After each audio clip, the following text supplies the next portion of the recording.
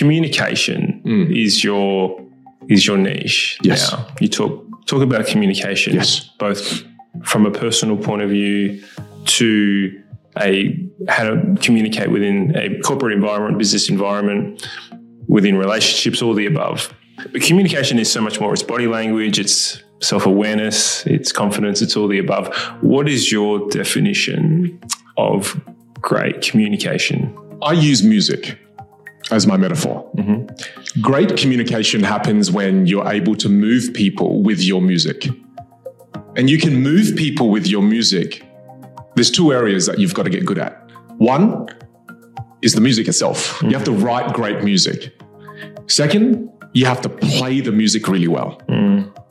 Okay, so I look at it like that. So great communication is when your music moves people to either take action, move people in a way that you influence, you persuade, right? So that's great communication. And the message gets across. You get the point of the music. You go, oh, wow, I've learned something. I get this. So I use music as my metaphor. And what I find is there's always this debate in the communication world. Is the content more important? Meaning, is the music more important? Or is the delivery, the way you play, more important? And the real answer is both. To me, great communication is when you're exceptional at what you do technically and you're amazing at being able to communicate that across. To put it concisely, communication is connection. Being able to connect very deeply. And you're very good at this because us sitting here, we don't really know each other that well. But look at the level at which we can connect right now.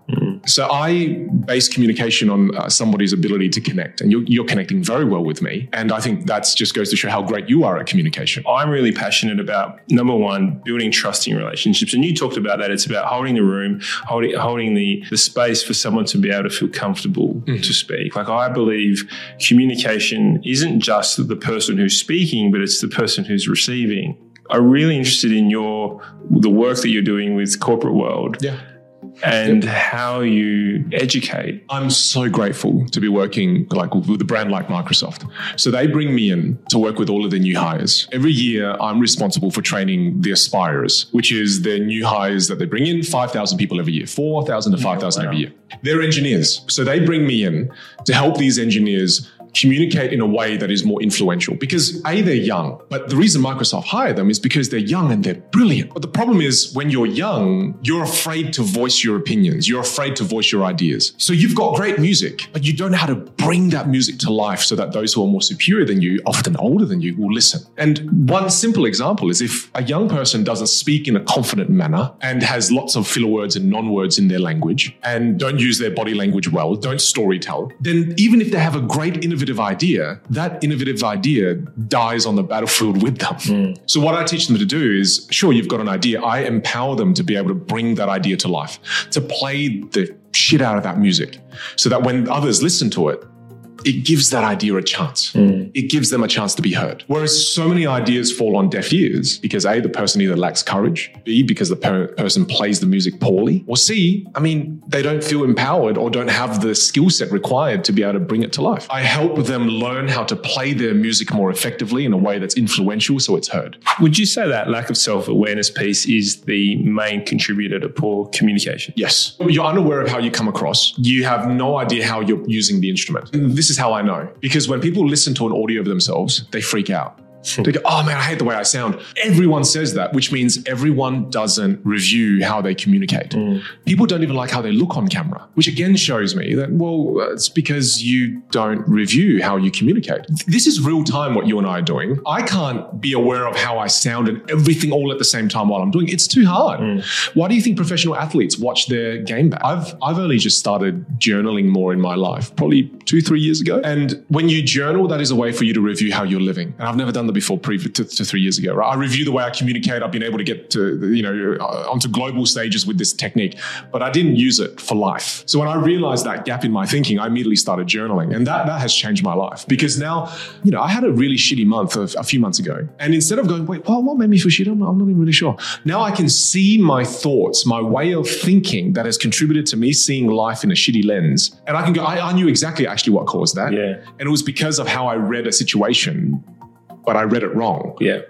So it allows me now to improve the way I see things that happen for the future. So I think the process of reviewing and building self-awareness, critical for all areas of life. How important is that to you, hanging around the right people and seeking the knowledge of those who are close? You're the direct reflection of the top 5 people you spend time with. Now, obviously, there's a professional version of that, and I think there's a personal version of that. Because I've got personal, top 15. Yeah. And I'm never going to remove any of them. Yeah. That's my tribe. That's my core. It's my family. I love them. Right? My friends are my family. But then professionally, I'm fairly strategic with this. I align my professional top 5 with where I want to go. Whereas what happens often is we keep the same personal 5, of course, and that rarely changes, but it does sometimes change. But then we also keep the same professional 5. Make room for new teachers. Correct. For new mentors. And the most beautiful thing about great mentors is they know when their time has come to an end. They know when they sit down, they say to you, and I had one of my mentors do this. He goes, "Hey, Vin, you've outgrown this mentorship and I have to set you free. These coffees now, I have nothing to teach you. You're teaching me way more. And it's you need to find someone new." And to find people like that is truly rare. Do you feel like that grit, determination and resilience that you got from your old man has been passed through and that's just sort of seeping through your blood right now? Is that kind of where that zest for life comes from, is knowing that you've come from refugees, parents who are refugees, to living a life where, Australia is one of the luckiest countries in the world. Heaven on earth, man. Yeah. It really is. Absolutely. Yes. And it comes through the stories that he's told me that has made up who I am. I've thought a lot about this because I think, I didn't go through those experiences. No. So why does it impact me so much? I didn't live through the war. I didn't nearly die because of the war and so I've always thought, it's not genetic memory. No. Like, what the hell is it? And the more I think about it, the more I start to understand what makes us up as people. What is your identity? My identity is made up of stories that I tell myself. From those stories, I form values. And from those values, I'm able to extract certain beliefs about what's possible and what's not possible. But it all starts with stories. Yeah. And when I was young, my dad filled my head with stories of adversity, story of overcoming hardships, stories of poverty. So I'm made up of those stories. So the foundation is set, isn't it? Yes. So my dad telling me the story since I was young that you can go from nothing, just starting again in your late 20s, starting again with nothing in a country, not even speaking the language, then to be able to build a life that was great. We weren't abundant when I was young, but it was still amazing. Yeah. But to do that was the story I was fed. So you can do that. You can escape a war, survive. Yeah. And so that whole idea of anything is possible. So the door was open. Yeah, my mind was fully open. Yeah. Because my dad would always tell me, let's see what we've been able to do.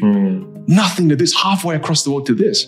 So then all of a sudden for me, that was a part of my DNA because it was stories that I've been fed already. Yeah. See, that's the importance, I think, of, what stories are we feeding ourselves? What story do you feed yourself? What stories are you keeping and replaying in your head? Because in my head, I replay that story a lot. So then a lot of gratitude comes from that. Yeah. And a lot of grit comes from that.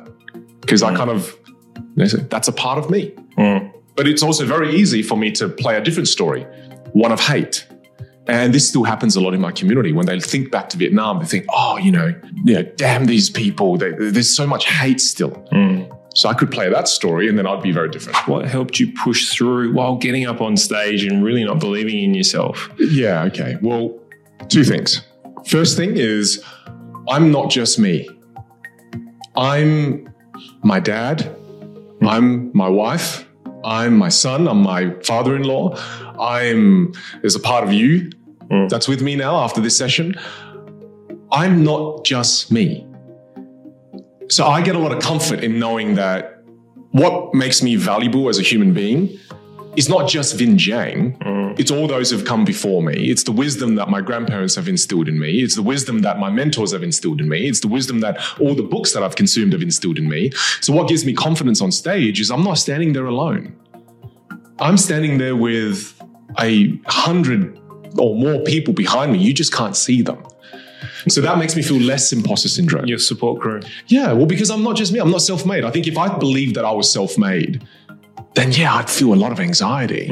But what keeps the imposter syndrome at bay is, hang on, no, this is not just me speaking. Some of the lessons I've shared with you today, I've learned from my mum and my dad.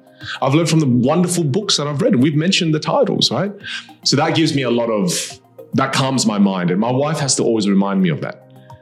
The second thing that gives me a lot of comfort is imposter syndrome is not my enemy. It is my friend. Because if I don't feel imposter syndrome, right? So imagine I think I am the shit. And I'm sitting here, you'd feel the vibes of I'm the shit, right? Imposter syndrome stops me from becoming that. Because imposter syndrome reminds me that I'm human. It reminds me that, hey man, you got to get better.